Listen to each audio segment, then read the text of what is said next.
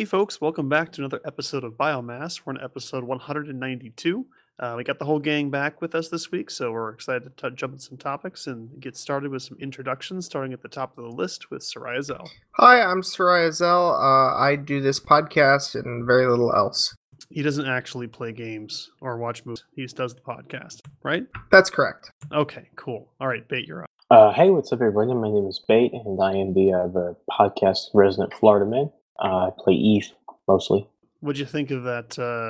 I don't know anything about it, but that big battle that happened in Eve, is that... Oh my god, dude! So good? it was really interesting, and I'm sure we'll talk about this a little bit in the show. But it was really interesting getting messages from people that I know in real life that see me always playing Eve on Discord, and they're like, "Hey, are you seeing what's happening on Eve?" I hadn't heard anything about it up until like the day of, and people were starting to like ask me questions about what was going on, this, that, and the other stuff. It's always really fun when Eve makes it to mainstream networks, I guess, if you will, like CNBC, like the game did for this big battle in 9TAC 4. So good on Eve.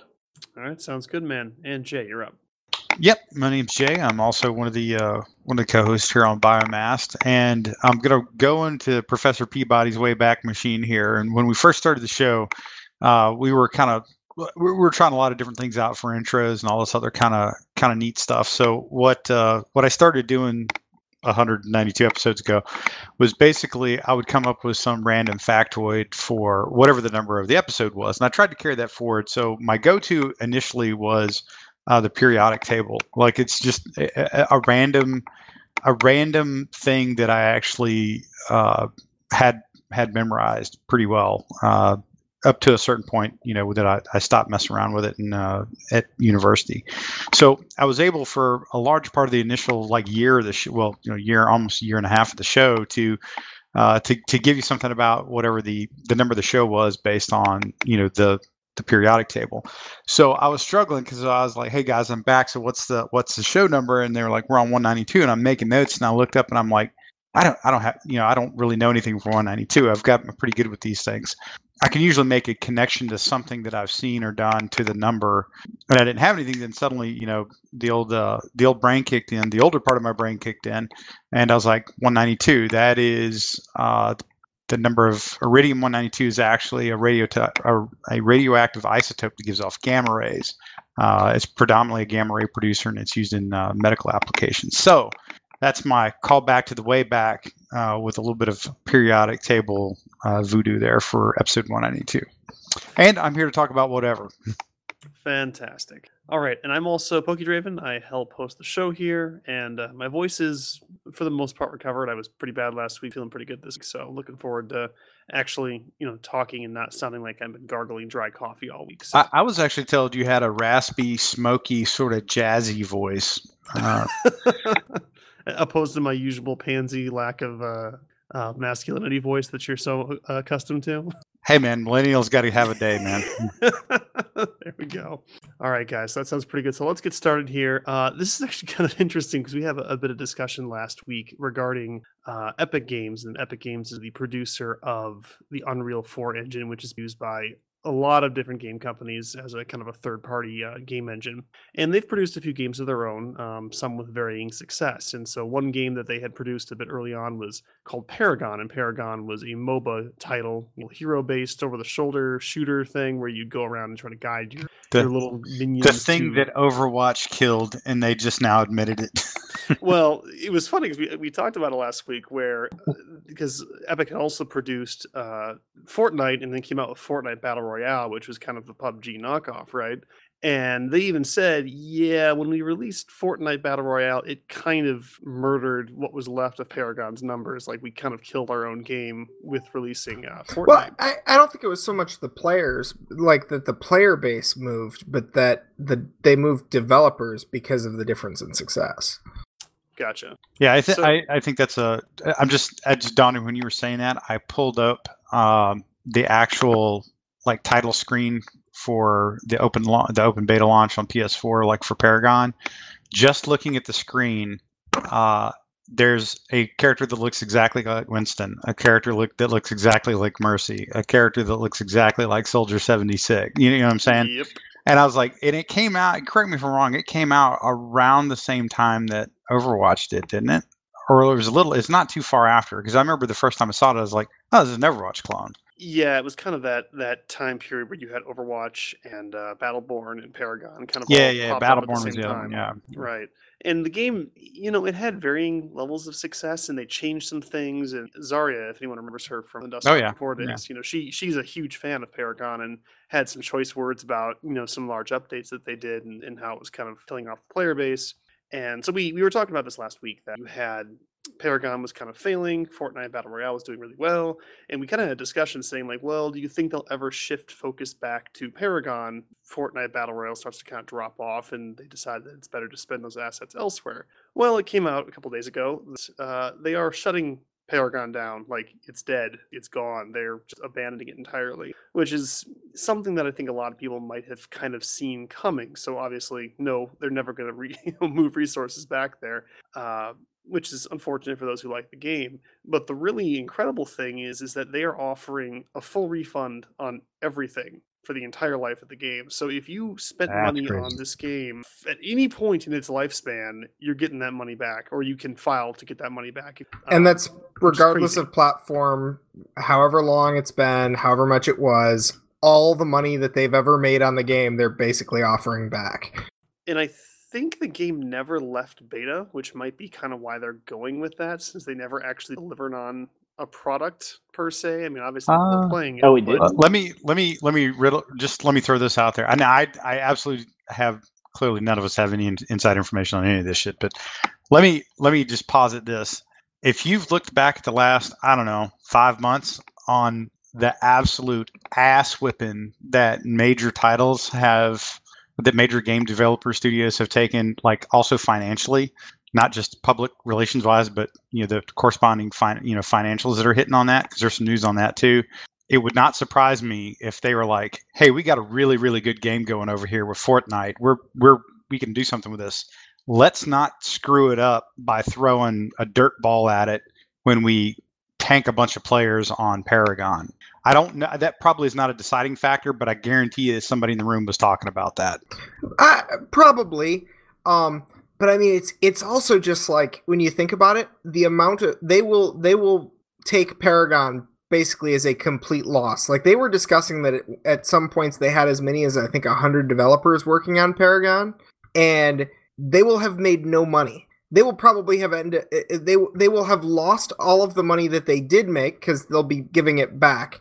And then the other thing is, if it was bought through like PlayStation or Xbox and the platform takes a cut, they're going to be refunding directly based on like what people paid themselves. So they're going to end up taking all the share that the consoles got as a loss as well. This is a huge amount of money they're throwing out. And that's, I think, is kind of significant.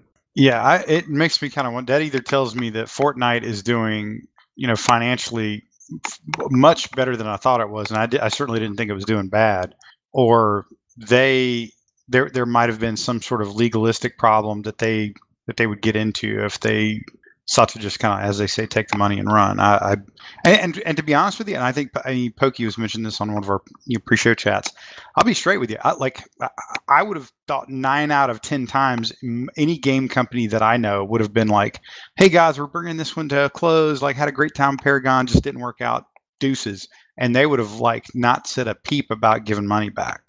And that's what I would have expected is, hey, we're going to shut off any monetization and you won't be able to purchase it until the shutdown date. And not offering any refunds, like, the value you sunk into it, effectively got by playing the game, but we're not going to buy stuff up in Thauer just to take it away. So the fact that they're offering refunds at all is kind of surprising, but the fact that they're going the whole thing is like, whoa, I'm sure there's the PR aspect of it as well, but I wouldn't expect this really from any developer nowadays, the crap you see happening, kind of these cash grabs that pop up. It's also possible they just make so much money licensing Unreal now that they really don't care.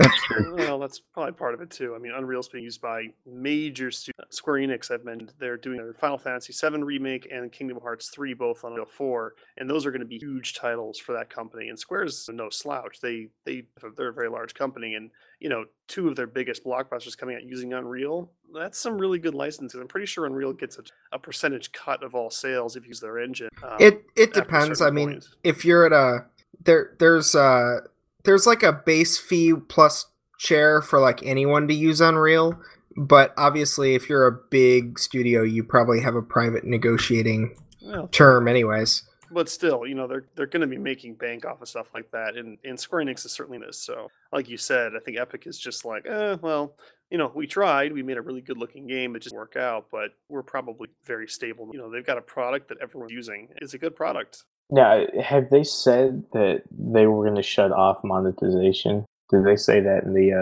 the little blog real thing quick. that they posted? Well, arguably you could spend it and then request a refund anyways, so. That's true.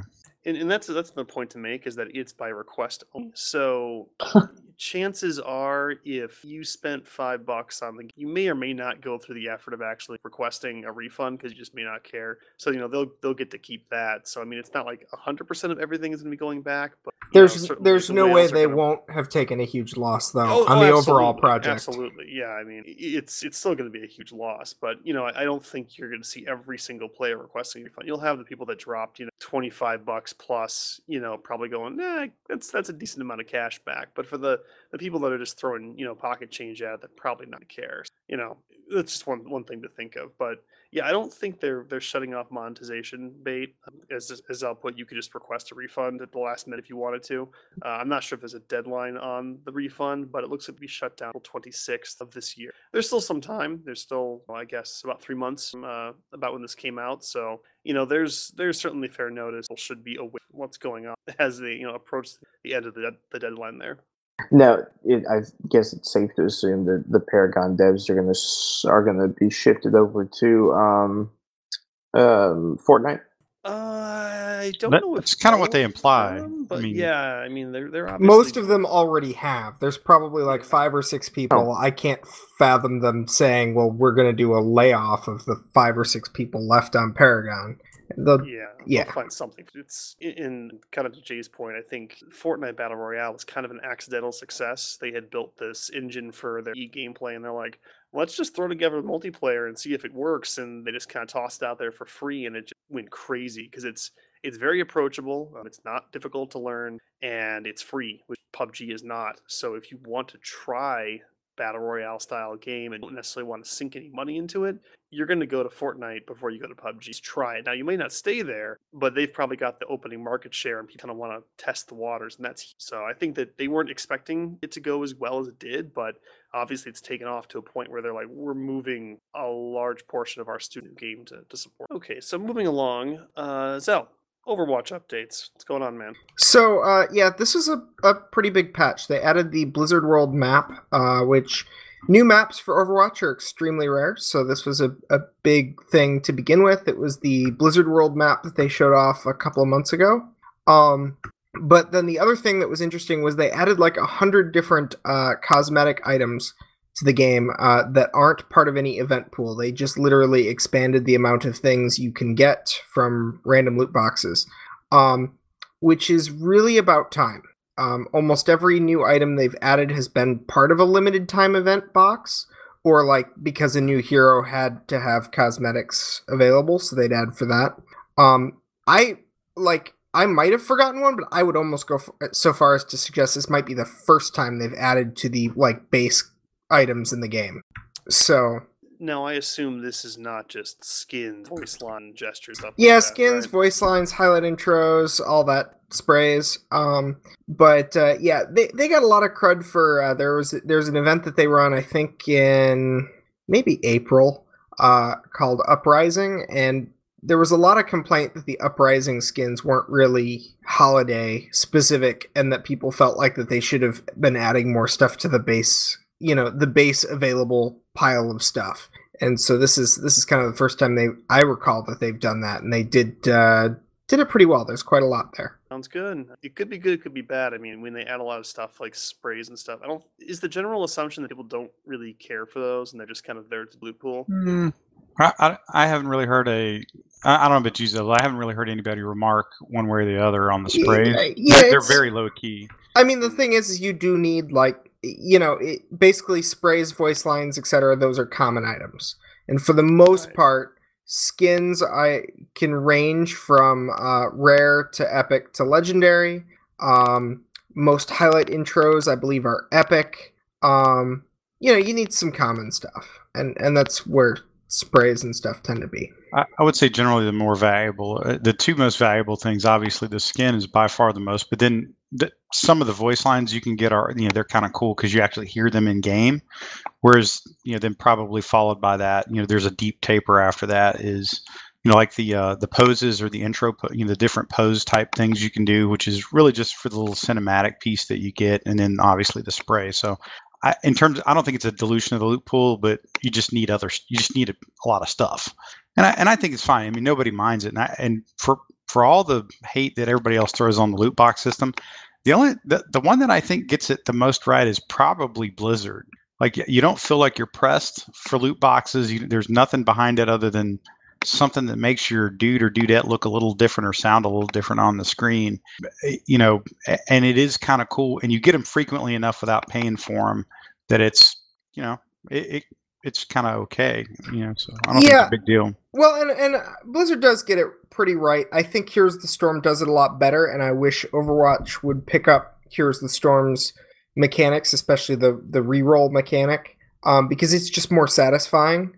But the big thing is Overwatch only has so many items, and if you've played enough that you start, because there is no way to reroll it. If you've played a lot, if you're level 150 plus, you're going to open a loot box and half the stuff you get is going to be duplicates.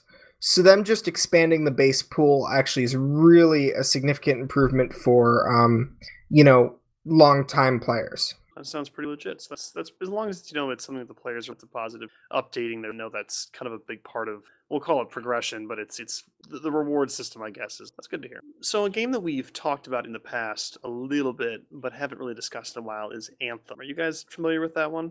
Yes, it is. Yes. EA's supposed Destiny killer / new slot machine game that they're looking to put out.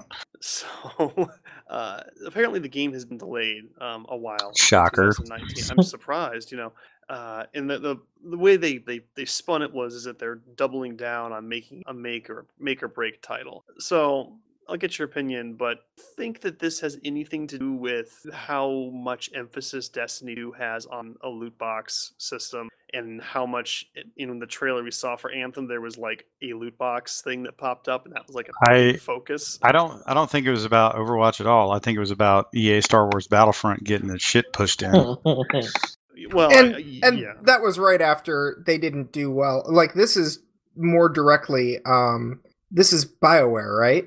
That's correct. So this is also in the end of aftermath of Mass Effect Andromeda. Yep. Yes. Yep. Yeah. This was like the perfect storm. I think that there are. It does not surprise me at all that Anthem was pushed back for any number of reasons. But from what I can tell, I guarantee you, there is somebody at EA who's like, let's not do that shit again like we did back in like October. Yeah, pretty much. I think you were on point. You said a couple weeks ago, Jay, that the most influential was Star Wars Battlefront 2 because of everything spinning around it and how it's going to affect things moving forward. And I think it's probably fair to say that this is real. An interesting, just on a very related note, I think, to this, but kind of quietly, both EA and makers of Destiny, help me out. Bungie. Thank you. Their financials came back and they were both downgraded. How bad? Bungie took a noticeable hit. They took a noticeable percentage drop. I can't remember EA, but it mentioned that their financials had been downgraded. This was probably mid-January when this happened. So it was probably the numbers of December when the loot box thing was, or when the whole kerfuffle was at high gear. But that tells me that if it moves bars from a financial standpoint, if it's that bad, and those two were that bad, that's going to make people reevaluate how they put out games. Because I think what basically happened is like you had the steady rise of monetization in these former, what you would traditionally call AAA single buy games, which are never single buy anymore. And they reached real hard on that monetization piece very aggressively. They still haven't really fixed it, in all fairness, Nope. particularly the pay to win piece. And I guarantee you that there was some form of that in Anthem, guaranteed. And they are probably having to rework that significantly in terms of like whatever that mechanic is, or what their payout scale is. They were doing some readjusting to that, because everybody's just watched how two high profile marquee games in Battlefront and Destiny took off like a rocket for about 2 weeks and then crashed hard, and frankly haven't recovered. I mean, I'm a big Destiny fan, but that game, they have about 1 million things they got to fix in that thing. And Star Wars Battlefront, if you look at the numbers on both those games, they are like stellar. You would think that those games had been out for like over a year, and like the player base just evaporated. Yeah, we talked a bit about this last week. We'll touch on it. Like you said, the numbers are absolutely dismal. And I think you're totally on that. They were looking at Anthem. Oh crap, we kind of have a similar business model to what we were with Battlefront 2. There was some bits of Destiny there. And even COD battle, even the Call of Duty World War II was not nearly as aggressive as the other two, but it was in there. You can get you some loot boxes on that beach. Okay, look. It's not that bad in Call of Duty. I didn't say it was bad, but that is a pervasive mechanic in pretty much every high-end game now. True? Yeah. No, I would say if you go back a year ago, maybe a year and a half ago, but about a year ago, the only game that was really doing that to any like, I'm talking a major game, not like a we're fighting to make money game, but in a high-end AAA major game, about the only one doing it was Blizzard, at least on the console type stuff. There's a few other ones that were out there that were struggling. I think Need for Speed is like really bad for it, apparently. But you didn't hear that from a lot of other big name games like Battlefield. That was not a big thing. Original Call of Duty was not a big thing. You could always pay some money into it and get some stuff, but it wasn't front and center like it became in 2017. Kind of the crescendo was, Battlefront though, or Star Wars Battlefront. Yeah, and I think there was definitely where the poll, and when it happened, where we shifted from, you're just buying, it was always cosmetics, right? And you're just buying cosmetics to you're buying a chance to get the cosmetic you want, rather than just buying a very deterministic to a very RNG style. And people kind of went with it for like, Overwatch. They're like, okay, fine. And then it started to do, like you said, it kind of crescendoed at the Star Wars Battlefront, where it was no longer cosmetic; it was straight, gameplay advantage. And that was what kind of everyone was like, whoa, slow down, back off. Like, we're not cool with the way things are going. You've gone way past what we were comfortable. Now they're scrambling to roll it back. And with Anthem, that was probably a big part of what they were doing, especially at EA's, and where you'd have probably a campaign, and then you've got loot boxes. I mean, they made a big deal in the trailer, like, oh, I got this loot box, and I'm like, I bet your ass you can buy those things, with cash. I guarantee that there's some way you can get something like that that's going to give you a gun or an armor or whatever in game, and that's going to be a big part of the gameplay. And like, once I saw stuff with Battlefront 2, I'm like, I'm not touching it until that thing comes out and I can see what they're actually. Market trust is gone. And they could even be delaying it because they're like, we don't want to put it too close to all of this stuff. We want to kind of push it out, so people forget about it, because gamers are pretty apathetic. They've got a short memory. But dropping that stuff, 6 months after Battlefront 2, that would be really. Well, I mean, it's not like it's that big of a delay as far as when Anthem was originally going to come out, from what I understand. It's like a 3-month delay or something. If I remember. I don't know if they've gone that specific. I think it's like they just kind of mentioned it was like late second quarter or something. I got the impression it's like 2 or 3 months. Like I don't remember. I think Bates right. I don't think they specifically said, but it didn't seem like it was hey, we're moving it 6 months kind of thing. Well, it was like the game was supposed to come out fall, I think, of fall of this year. and now it's just being moved to like that first quarter of 2019. So I mean, anywhere between 3 to 6 months, I guess. I mean, Okay. that doesn't seem like a very the delay doesn't seem significant enough to try and be separating itself from all this loot box scandal that's going on, I guess. Yeah, I can buy that. So I guess you are right. They are saying 13. Mhm. Some analysts are saying that they probably try to get it in March that fiscal year. So That's yeah. If I had to guess, I would say probably mid-February, maybe is when if I had to guess, it would come out. But I'm sure some of it has to do with the loot boxes, Destiny 2 style thing that they had going on. I wouldn't be surprised if EA, after the game came out, was like, yeah, that's why we delayed it. I don't think a lot of it has to do with some of the issues we saw with Mass Effect Andromeda.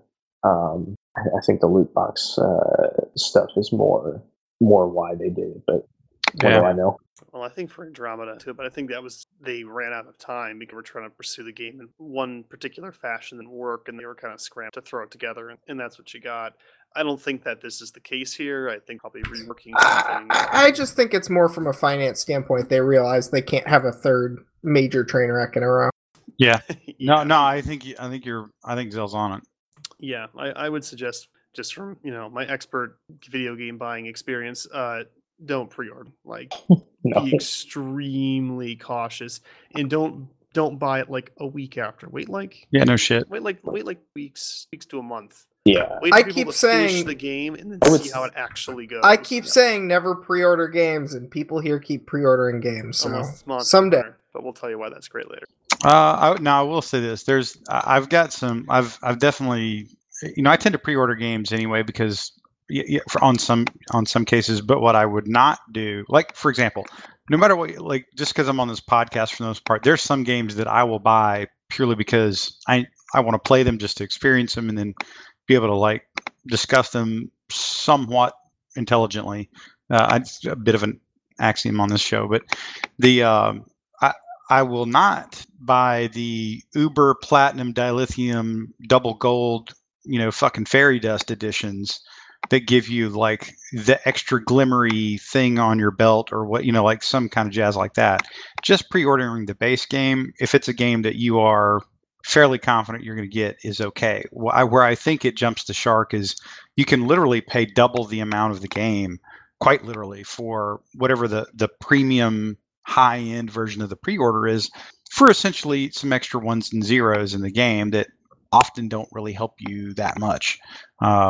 Even if you're getting like the legendary +5 sort of like face chopping or whatever, that's usually only something that helps you in the first like couple levels of like little bit of a game, and then you quickly outloot it or something like that. You get something in exchange for it later very, very quickly.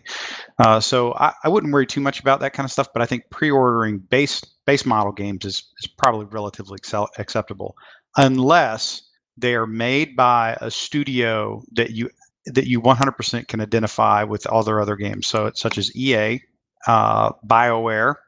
There's a few other ones out there. Naughty Dog is kind of a little bit better reputation, but any kind of big title, I'm probably not pre-ordering, or at least I'm looking for the initial reviews coming out from some other actually in the know like media audience before I fucking put some money down on that. Just throwing that out there. I've been burned a couple times by this, in the past. I don't know, man. I'm pretty happy pre-ordering my $800 Ubisoft game. It's got a statue. It does. That's the important part. You can get your 12-inch model. Hey man, I'll tell you what. Here's the thing. What I wish Ubisoft would do is they would, like, if you pre-ordered and then you stick with them for however long it takes them to fix the game that came out broken that you pre-ordered, that you get a special prize or something. Because we talked about it a couple weeks ago, but those dudes are the absolute masters of fixing a train wreck game.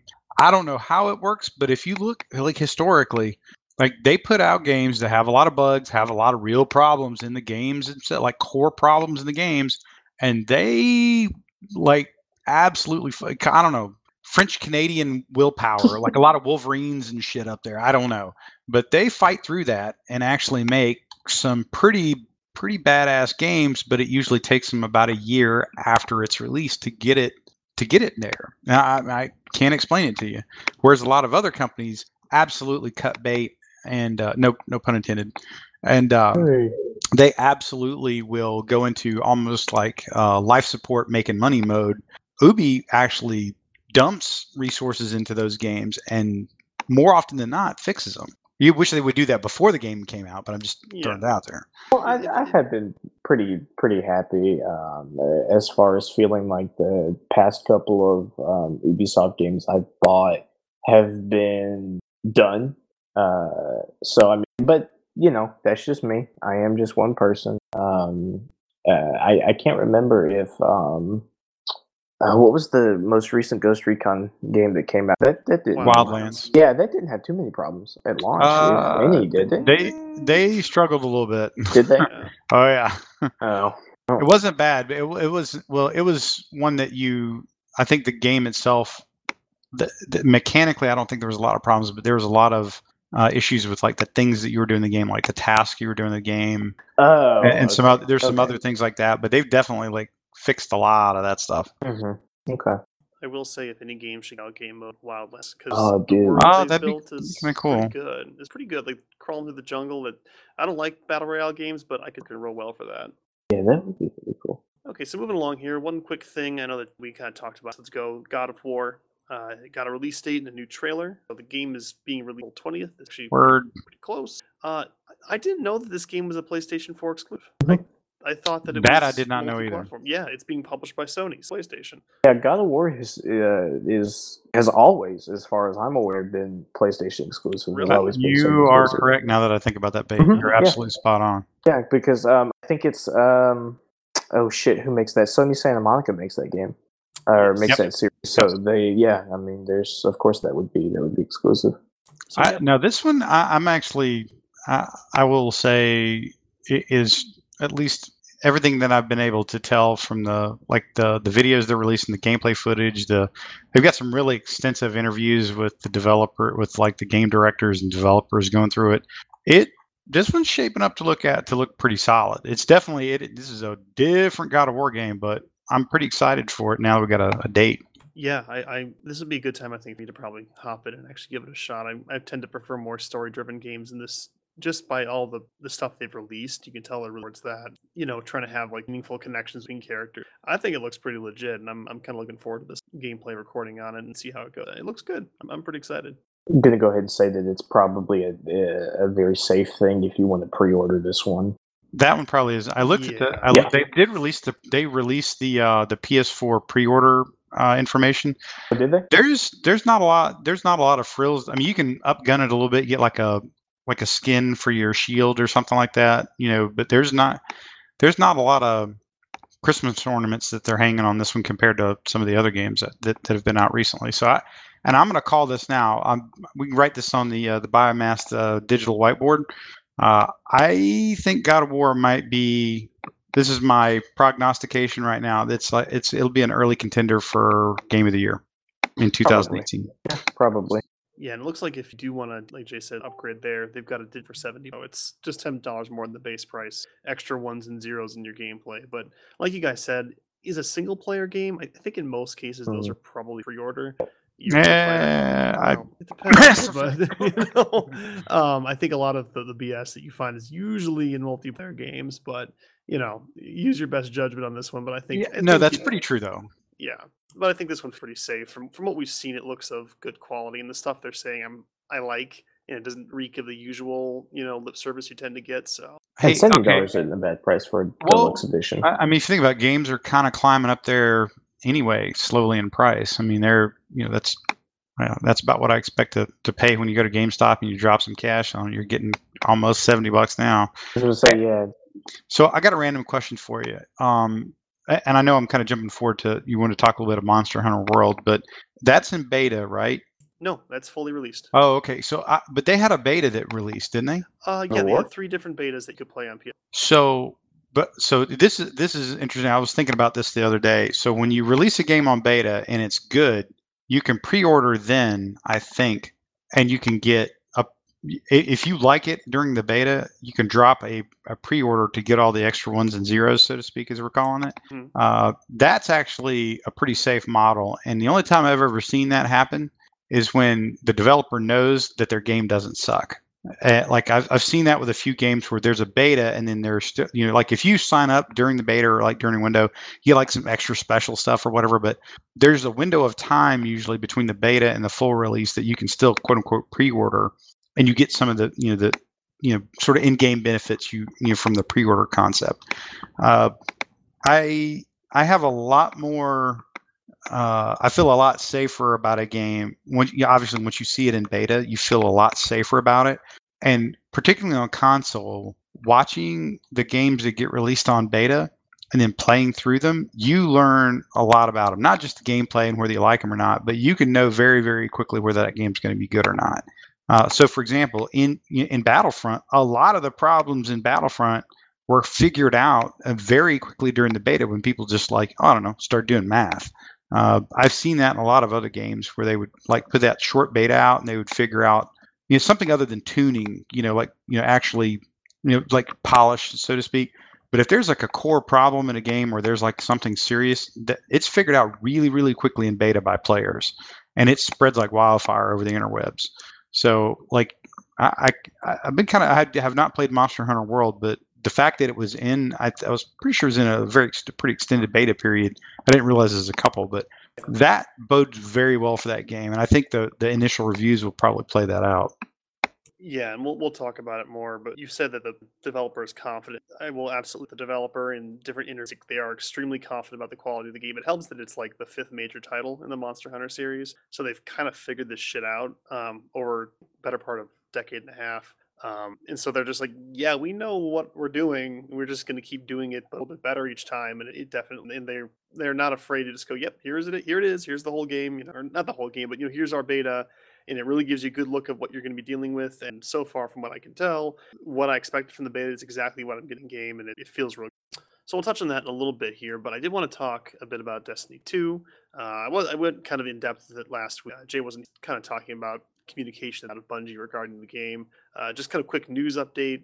We had talked a bit about having the Masterwork armor being added. That's coming this January update. It might be on Tuesday. I think it's launched. Yeah, it's this week. Tuesday. I think Tuesday is usually their release date. Yeah. So Masterwork armor, basically each piece of Masterwork, if you've got that piece, plus 3% damage when your super is active, up to 50% for all 5 pieces. Depending on which class you're playing, that's going to be either awesome or eh. For me, it's kind of eh, I think for Jay. For some classes, it's going to be absolutely nightmare, though, because when Stormcallers come rolling out with 15% more HP, it's just going to be a nightmare EP, but it's going to be interesting. Yeah, I think it's definitely your mileage may vary, though. Yeah, because I play Night Stalker, so yeah, cool, my super's active for a second and a half. I guess I'll be slightly harder to kill during that time period. And you usually play Voidwalker, right? Yeah, I for the most part, Stormcaller is kind of the easy PvE mix, but I really always like the Voidwalker builds. But you just jump up and throw like a big purple softball at somebody, so it's kind of over. Yeah. Kill that guy never. And they're also adding the raid armor is getting some perks, wicked bonuses to specific things while you're in. So I think one of the examples was 25% damage to all solar abilities while you're in the raid. This is something that was kind of in Destiny 1. We're familiar with, for example, the Vault of Glass raid. The armor you got from there, it was like bonus damage to the Oracle mechanic. And this is kind of along the similar thing. It's just a mod now instead of a perk. You just slot in a raid mod to that raid armor because it has the slot for it, and that will give you that amped up bonus specifically raid. So yay, we've patched in something from Destiny 1 that probably should have been there from the get-go, but here you go. I just on a general note, some of the armor skins, the game looks really good. Like Destiny, for any problem that you may think it has, that game never looks, sounds, or plays shitty. That's something that they can definitely hang their hat on, that frankly most other games don't. They usually get 2 of those 3 things right. Like a good game will get 2 of those three things well. Looks good, sounds good, plays good. Pick 2. That's usually what most games do. But Destiny can absolutely smack down all 3 of those very well. Their world building generally it can be exceptional, in many cases. So there's a couple things going on. I will say this: Chris Barrett's he's the creative director of, he's basically the live director. Like once the game kind of goes live, he's like kind of the head boss man guy. He's not really they kind of separate, like a lot of studios, they separate the build team and then there's a live team. So in kind of the games as a service model, the people that did a lot of the building of the game and then get it through usually like the first major expansion or DLC or first big update, that's one set of people. And then you have an integrated group that comes in that have probably been working on the game in some capacity, but they really take it and run with it in terms of the live event. So Chris Barrett is the guy who's kind of running it now, probably more so I think than Luke Smith. I think he has a major job on his hands, and I will give him credit. Every time he puts a tweet out or a message out or whatever, he's hitting a lot of notes. Not unlike there was a guy named CCP Rattati who was he was sort of basically the de facto game director for Dust 514. That was a Viking ship that was on fire and slowly drifting into the fucking cold water for years, that all of us actually met and played on before we started the podcast. If you ever want some fun, Google that game up. So he is a great communicator. His community directors or his community reps, so to speak, are pretty decent, but that game's got some problems, and I'm kind of curious to see how they're going to fight out of it. They released when it was This Week at Bungie blogs a couple weeks ago that had a massive laundry list of shit that they wanted to fix over the course of the year. The problem is, it was the best thing they could put out. Here's no shit. Everything they laid out in that blog and in the current one where they're talking about what they're doing with Rise of Iron and some of or not Rise of Iron, but the current Iron Banner and some of the little things they're doing with the Masterwork armors. That is the best that they could put out. And none of it was necessarily bad, but any of the substantial changes that the game is absolutely desperate for won't happen till deep into 2018. And with the game already hemorrhaging players, they're in a rough spot. So the vast majority of people that I'm tracking after the last blog or 2 came out, they were like, see you in October, or I'll see you in a year whenever you let me know that your game doesn't suck. And this is even people who are major content creators on YouTube, like 50,000, 50,000 follower dudes on YouTube, which, grand scheme of things is not super huge, but that's not insignificant. They're like, yeah, I'm kind of done with Destiny, for about 6 months until they actually fix some stuff in the game. But they're trying. I mean, they're communicating better, I think.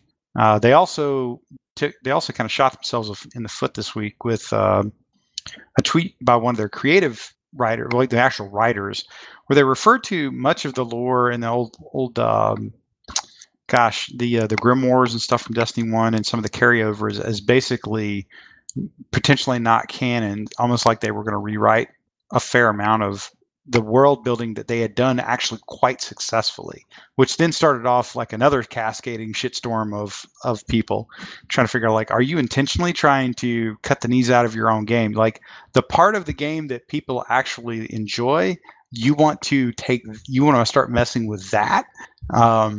So they're in a bit of a struggle fest right now. I mean, no, but that being said, minute to minute gameplay, if you're a casual player, which is not a bad word on the show, looks good, feels good, plays good, no problem. But if you're, somebody that wants to play a game routinely and team up with friends and do stuff like that, really, really hard to justify coming back every week. And that's kind of the vibe that I gave last week. Yeah, some of these they're planning to put in are nice, like you said. They're okay, that's nice. Like some of the stuff they're doing for events were very common sense changes, like how to handle events. And I was like, okay, you kind of got kicked in the teeth for that one, and you're working to fix it, fine. But none of the stuff they're talking about, I feel, is really gonna fix the core reason of why I'm dissatisfied playing the game ongoing. from start to finish, it was nice, but after that, it fell flat, and in everything that they're talking about, it doesn't seem to address it falling flat. And so that's why I'm just kind of like, I'm just kind of done for now, And like a Yep. lot of those YouTubers, I just don't care anymore. And because when communication's great, but when the communication is, well, we're not actually doing what you as a consumer it feels is going to fix the game, me as a consumer is going to walk away. And I think that's where a lot of people are at right now. Alrighty, so moving along here, Bait Subnautica, a game we've talked about, but you wanted to bring it up because I know that your Lord and Savior Ripley Riley is a big fan. It's being officially released. Is that right? Bait's not being. The game has been in early access for 4 years, so if you want a beta, there's He one is called AFK. beta. Okay. That's Yeah, not helpful. The game has been in early access for 4 years. I own the game. I've played it. It was a gift to kind of talk about it in the past. And it's a pretty good game. It's an indie game. It has some visual glitches, but nothing that I felt was game breaking. It is, if you're not familiar, a solo survival game where basically a spaceship crash lands on an ocean planet. So everything is in the water, and you basically have to scavenge supplies, repair your escape pod, build shelter, vehicles, that sort of thing, and try to survive as long as you really can. It's undergone several updates since I last played it, so the game what it all been played since then. But it was quite good, and it is now official. So we will have a link to the cinematic trailer in the show notes. You should check it out. It's pretty good, and it is $25. But it looks like if you get it in the next 40 hours, which you won't because the show won't be up before then, Sweet. it's like $250 off. So you're not missing out on much. But overall, it's a very solid indie game. This is not going to be your visual fidelity of your Anthem, Destiny, whatever. It's an indie game, but it's well made, pretty fun if you like survival games. But I do suggest it if you like that style of game, and the price point probably about worth it. You could wait, but I think if you really like this genre, that is a very fair price. I have not played that obviously, but I did took a look at a couple videos of it. That's a pretty sharp looking game. I like the premise, and it gets very good community reviews. So I actually pay attention to that. You can go on Steam and you can check some of that kind of stuff out, or different places where you get sort of almost the Metacritic, but the not so much the critic reviewers, but the community reviewers, which I tend to pay a little bit more attention to sometimes. I've heard it kind of jokingly referred to as like No Man's Ocean, aka like No Man's Sky but underwater, but actually done well. Does that make sense? I would agree. Okay.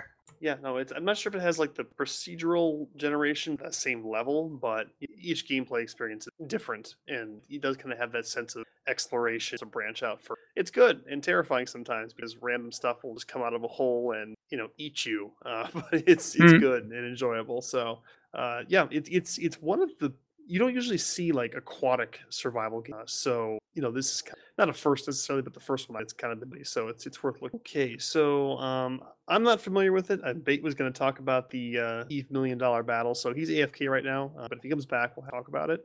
But I'm not going to get into it. I don't want to misspeak. If he comes back. If he comes back. He might get sucked in Eve. Yeah, he might not survive his time away. It's true. He could die. But, it's been around, the Eve battle, and supposedly $1 million battle because people love to assign dollar values to assets. The whole Plex thing. I think it's all a little silly, but it makes good headlines, so they run with it. But you can look it up. A lot of information about what went down, and I'm not familiar with it. And comfortably explain it all to the show here. If his ship blows up, will he come back to the podcast? Probably not, because pops corpse in space. Bait's the kind of guy that would get potted. Okay, so one thing I did kind of want to talk about, we don't normally get into politics in this game, but this is kind of relevant, and one that I think we've seen coming for quite some time. So there was a new bill that has been to the Senate Bill 6266, and it was on January 11th. And this is specifically in requesting kind of the gambling in Congress to look at loot box or RNG style mechanics paid in video games, and if that should be classified and regulated either the same as or similarly gambling. So, basically saying should loot boxes be treated as a form of gambling? And you may have your own opinion on that, but I think that, it's interesting to see and expected that this eventually made it. Looks like there's 3 senators that are kind of backing this thing. There's going to be a public hearing on January 31st. And they're specifically looking at, should it be regulated like gambling? Should minors be should they be permitted to engage in games that have this style loot box mechanic in it? And, should these games have to disclose the odds of them? We kind of saw something come out of China where Chinese government was requiring that you have to list the chances of getting, this item, this item, this item, and percentages out of the. And some companies have kind of gotten around the issue, but it's finally come to the U.S. government where they're looking at, or something like that.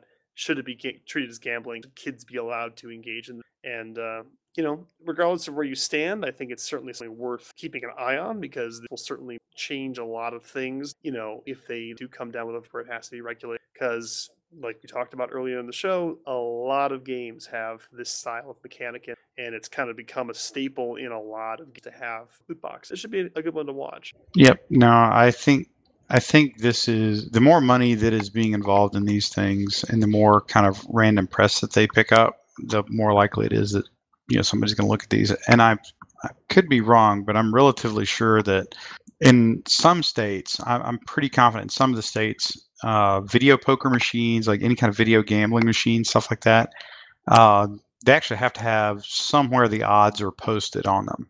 Like it actually has to describe to you the numeric odds associated with the game as part of something they're supposed to have on the game. Otherwise, they can't run it. It would not surprise me that is a thing that gets looked at.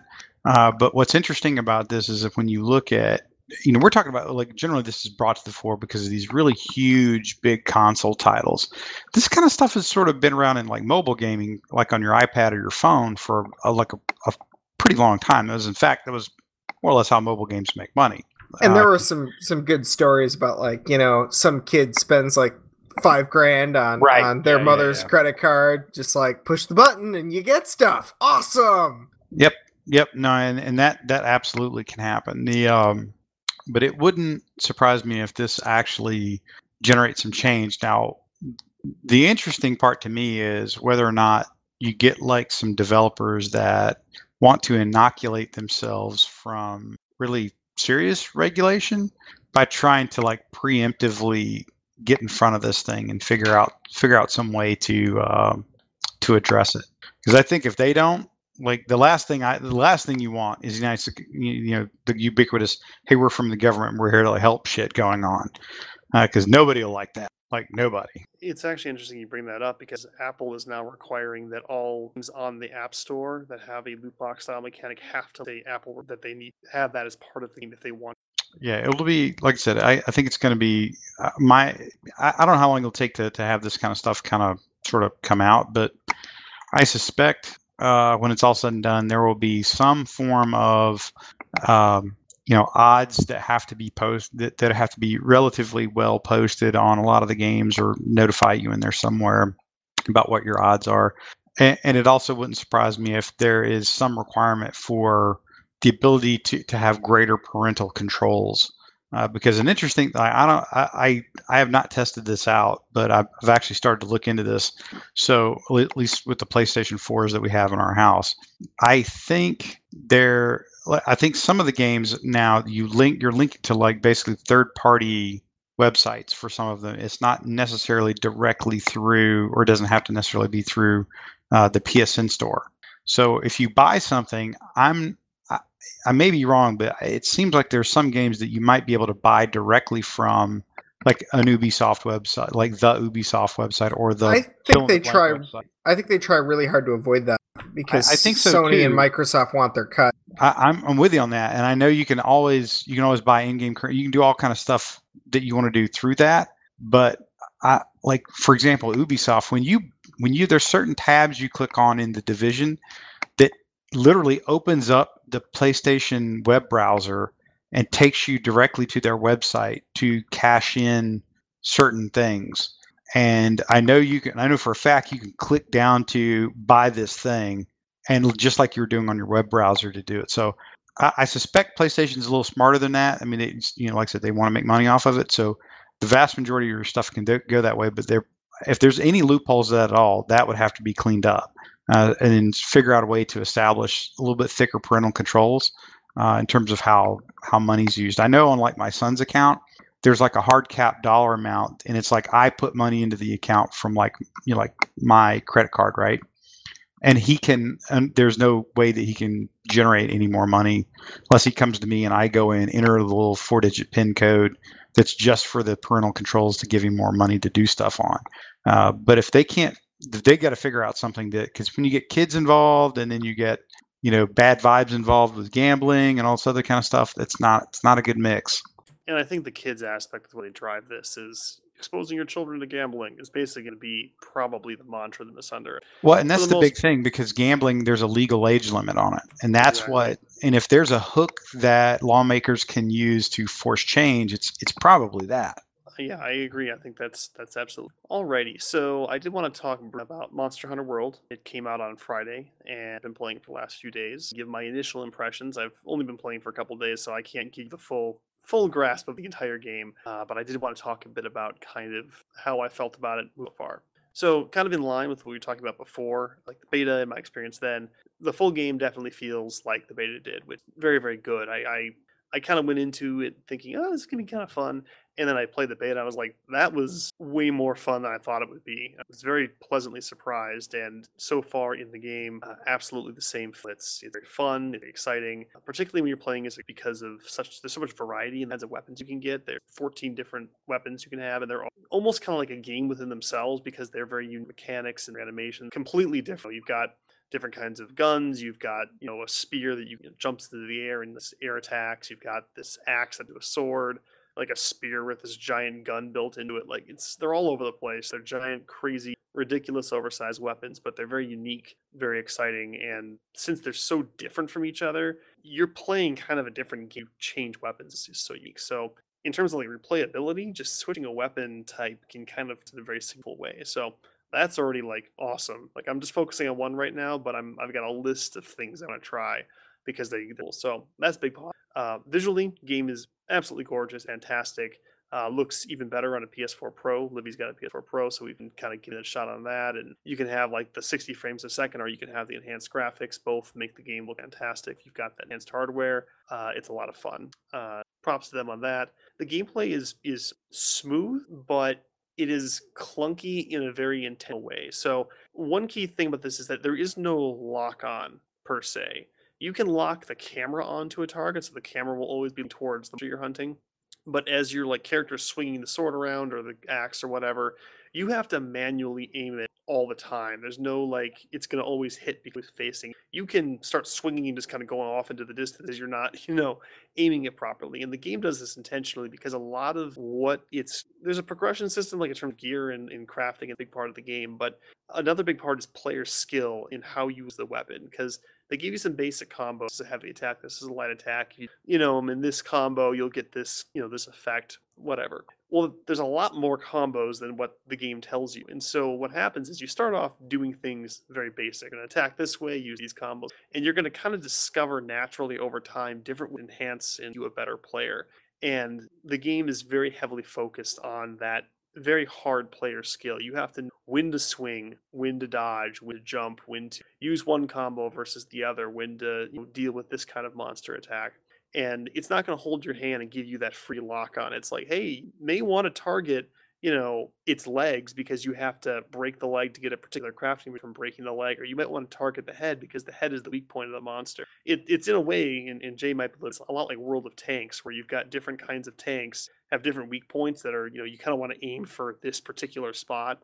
All the monsters are like that too, and there's actually like a guide, like this monster is weak to this element on its head, or it's weak to this element on its leg, and you want to try to attack these points. So the game is very heavily this. You have to control what you're doing. You are in full control of your character, and we're not going to hand you anything. You've got to learn how to make this work on your own. So there is a very steep learning curve to that, but they do kind of naturally build you into it, and you will improve a player over time simply to get better at playing the game and controlling your weapon. And that's refreshing. It's kind of fun. At first I'm like, oh God, what the hell am I doing? But once you kind of get the hang of it, once you kind of get over that initial hump, you're like, okay, I'm kind of getting this. I'm figuring it out. And it's just going to go from there. And that's a very rewarding and a very fun core game. So I like that. The monsters are very unique, and I kind of laugh because it always seems like each monster is like they take like 3 animals that existed on Earth at some point and combine them in some weird way. So like the T-Rex, but it has like these wings that pop out and it can just jumping attack. It's kind of these weird hybrid of, different things that look familiar but not quite. And that's fun. But what makes it really good is that each major, large monster, which are kind of the main objectives of each hunt, they're very unique. The AI is always unique. They always have something that's very special and specific to that monster. Like, one may have a burrowing attack where it goes under the swamp water and it'll come do like an upward jumping attack and do a lot of damage. And one might grab, nearby rocks or objects and try to, smash them on you as you're attacking. And they're all very different. You kind of have to come up with a new strategy. And, you have to think like, okay, with this weapon and this monster, like, how am I going to make this work? And how am I going to? And so there's a lot of planning. There's a lot of, learning through failure. So you might go in, you might fail a mission, but you just approached it the wrong way. And you learn from your mistakes, you try again. The game does not heavily punish you for failure. In fact, you still get some reward if you fail. It wants you trying to learn, experience, get better at it, learn the monster, and that's actually pretty good. I won't say it's like Dark Souls, but it is in the sense that, failure is not a bad thing. It's a lesson used to get better at things. So I like that a lot. The multiplayer is the love-hate I have with the game. So once you get into an instance with people and start hunting, it's fantastic. It's very smooth. I didn't have a lot of drops. There weren't any lag issues, connects, that sort of. But good God, getting the thing to actually be set up is such a pain in the ass and is not well explained that it's very, very hard to make it work. So the issue is that there's a main story, right? And there's cutscene. Unless everyone in the party has seen all the cutscenes for that mission, you cannot group together. So what you end up doing is you go in to the mission alone, watch the cutscene, abandon the mission, and then you rejoin as a group. It's Holy stupid. shit. It's stupid. I don't know why they did it that way. It took Please us tell forever me to this thing doesn't have these like Metal Gear like 7.5 minute cutscenes. No. Usually how it works is you go in, see a short cutscene, find a character in the world, see another cutscene, monster appears, now you're good to go. So once you get the monster to spawn, you're basically good to hop out of the game and jump back in. It's really annoying, but it is what it is. And the good thing is that really should only apply for the main story. So once the main story is over, all of the optional side quests and game stuff, those don't have cutscenes from my understanding, so you jump in normally. But it is kind of a minor annoyance that you have to just set up. So keep that in mind that is not well explained. There are guides online. I suggest you look them up for how to get multiplayer to work because it's not intuitive. But once you get it going, it's really good. But we spent probably 1.5 gaming sessions trying to get set up. That's like my biggest gripe about it right now is multiplayer is very difficult to understand and to initially get going. But once you get it going, keep that in mind. Also, there are things called squads. Squads are kind of like clans in a game. So the advantage is that you can have multiple squads. Fine. So if you've got like a group of people you normally play with, I do suggest you go in and get a squad set up. And what that allows you to do, when someone joins the game, they can say, find a squad, like online squad session or whatever. And what that will do is it will basically pull you to their online session. So you've kind of got what I would say the equivalent of like Destiny's Tower, where you can get like 16 people in the headquarters at once, and then people in that join on missions together. So what this will do is that create a squad-specific instance, and then people can join in on it. It makes the multiplayer a little bit easier to action. So look up the squad system, get a squad set up if you play with a particular group of people. It will save you a headache later on. That's just my advice. It took us about a night to figure that out, and that helped immensely, so I would do that.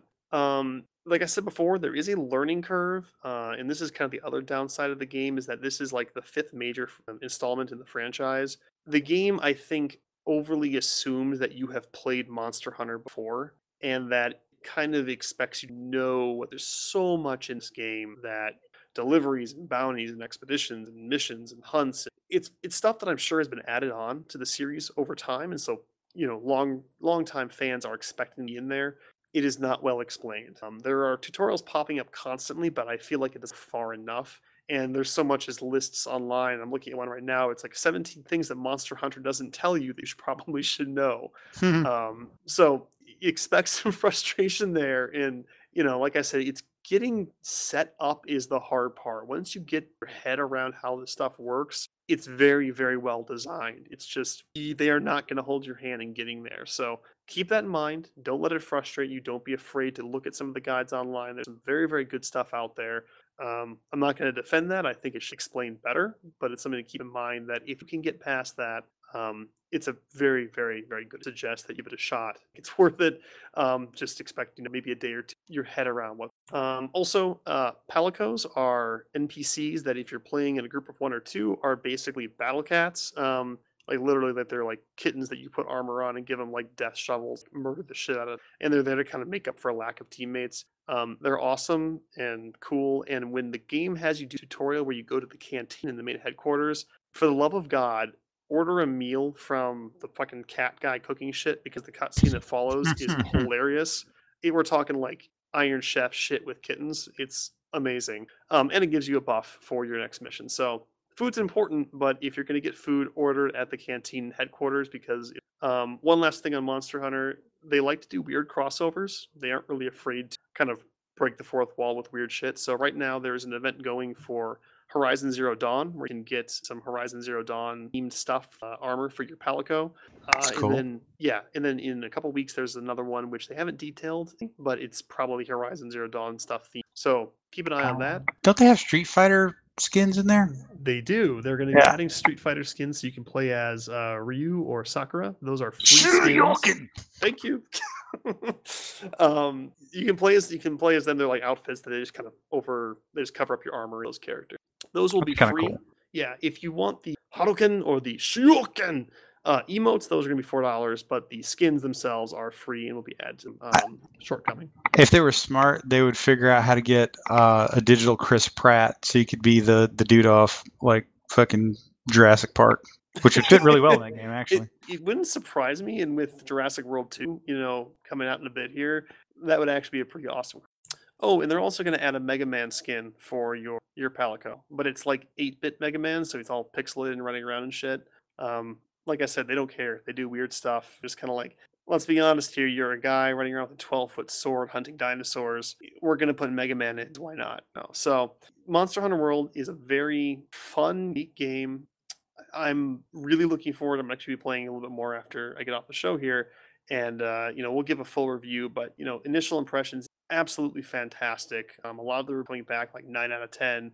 With my initial impression, I would agree. It's definitely up there, like a 9 out of 10. Very, very solid game. So if you like that sort of thing, I would at least keep an eye on it. And I'll give a more full and robust review, probably just kind of the main scenario and start getting. As we know, many games, the scenario is great and then the end game falls apart. So I want to make sure that, I've got the whole experience before I give a whole a review on that. But like I said, this is a long-running franchise. They're very confident in the quality of the product they've produced. It shows, and they're like, we're not going to do monetization. We're not going to do loot boxes like that. We might sell you a couple, premium emotes, maybe a skin here or there, but it's a straight buy because, we don't want to mess around with that. We think our game is of high quality, and we want to deliver that high quality and not, taint it was kind of how they put it. So, this is how games should be, in my opinion. Just very high quality. You buy it once, got the whole thing. It feels good, and they're not going to sit there and cram microtransactions in your throat the whole time. So, Monster Hunter World so far 9 out of 10, very solid. Highly suggested, and we'll get back to you. I think that was a really good kind of review of it. I gotta ask, so if you were going to go the 1 out of 10 route, where do you put this one? I'd say like a 9 out of 10. It's really there. Wow. Yeah, no, it's okay. There's, and I won't get into all the details, but there's some design choices they've made where you kind of look at it, and you're like, oh, that makes a lot of sense, and that would have been horrible if they hadn't done it that way. Like crafting is a big part of the game, right? And so like if you have like a ranged weapon, you have to craft ammo all the time because you need shit. to be. And at first I'm like, that's gonna suck. And then I saw a nice little button that says auto craft. And basically as soon as you get the ingredients to make that bullet in your inventory, it just automatically crafts the item and sticks it in your. So stuff that you're going to be using all the time. I really want that in a lot of other games. yeah, no, it's great, and so just don't worry about it. Just turn it on and you know what it's going to do. And there's multiple like tiers, right? So like an herb plus something makes a potion, and a potion plus honey makes a mega potion. Well, you can kind of chain together those auto crafts. So as soon as you've got all of the components in that chain, boom, it just auto crafts the whole thing up to what you or like, hey, I always have potions in my inventory, and you've got like a storage box, right? And so you can only carry like 10 of an item at once. Let's say I've got like 5 of that item. I can just go up to my box and go auto restock all, and it will basically max out the stacks of all the stuff currently, drawing it from my box. So it's like you go in, you hit one button, resupplied yourself. Like it's stuff like that where it's like little minor details where you're like, this is what comes from having a that's been around for a long time, because I figured out that I hate the little quality of life thing, and it's in there. And that's where I'm just like, this is so well designed. I wish they'd explain it better, because once you realize what they've done, it makes so much sense, and the quality's there, and it's great. And like you said, I wish more games would do stuff like that, because you would see like I'll just say like Division or whatever. If you had to craft ammo, you'd probably have to sit there and craft the. I would have dropped that game faster than I did this time. Yeah, 8 million freaking bullets, because it takes at least 600 rounds to kill a guy in a hoodie. But having stuff like the auto craft, you're like, someone was thinking ahead, or they had figured out in previous games that sucked and fixed it already. And I haven't run into issues like that. I mean, everything is so well designed, except the multiplayer, because it's annoying, but everything else is fantastic. So that's why I give it such a high mark, because I'm like, they know what they're doing and they are confident in what it absolutely. So I got to give them high props for that. We'll see if that rating goes down over time, but so far, absolutely fantastic. Sounds good. Okay, so I think I'm going to hold off on a couple more reviews some others have been playing, just because we're a little too far over gushing over Monster Hunter for longer than I expected. So we are going to go into, we talked about last week, PS4 games for February are going to be. This week I'm going to talk about the Xbox games since it's not there. So if you have Xbox Gold, Bates back. Did you get potted? No, I didn't. So we had a Stradios hacking the Relic site, and I pinged for Jadik. Jadik came out in the Brutix, and we killed the guy. The loot fairy was good to us, so the loot drop was absolutely fantastic. All right, Bate, do you want to tell us what's going on for Xbox games, for Xbox Gold in February? Yeah, definitely. So for the entire month of February, you're going to get Shadow Warrior on the Xbox One. And then for the second half of the month to the first half of March, you're going to get Assassin's Creed Chronicles India. Not too terribly long ago, I think maybe 3 months ago, Assassin's Creed Chronicles China was free, and that was a really good one. I quite enjoyed that game. So that's for the Xbox One. And for your 360 and your backwards compatibility, we can get 2 racing games. One is Split Second, and you'll have that for the 1st through the 15th. And then Crazy Taxi, which I believe is like a remaster of an older. Love that game. That's an old arcade standby. Mm-hmm. Oh, is it really? Yeah, it was awesome. Oh, wow. So that's the 16th through the 28th. All right, sounds good, man. Yeah, and like I said, I did want to review Dungeon Divers 2, but I think it's probably best we shelve that, just so I can collect my thoughts a bit better on it. We'll talk about that next week, and then we'll get back into arcade and doing at least one review for either a free game or something. So anything else, guys, before we go into shoutouts? Is it no? Okay. So for me, shoutouts. Again, I don't usually go into politics, but Burger King has a video on Whopper neutrality and how it got repealed. It's dumb. Sweet God. It's dumb. Kind of explaining net neutrality in the terms of a fast food chain. Pretty funny. Lincoln. All right, Zal, you're up, man. I'm giving my shout out to sleep, because I got a lot of it this weekend and it was wonderful. How many hours do you normally get a night? About 4.5. That's normal. All right, Bate. This weekend it was closer to like 12. All right, Bate. Shout out, man.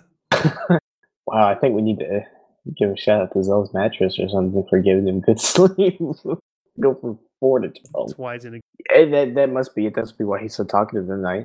I think my shout out right now is going to go to this guy that I just killed, Oxy and Poison. Darth suggested I give him a shout out on the podcast, so I did.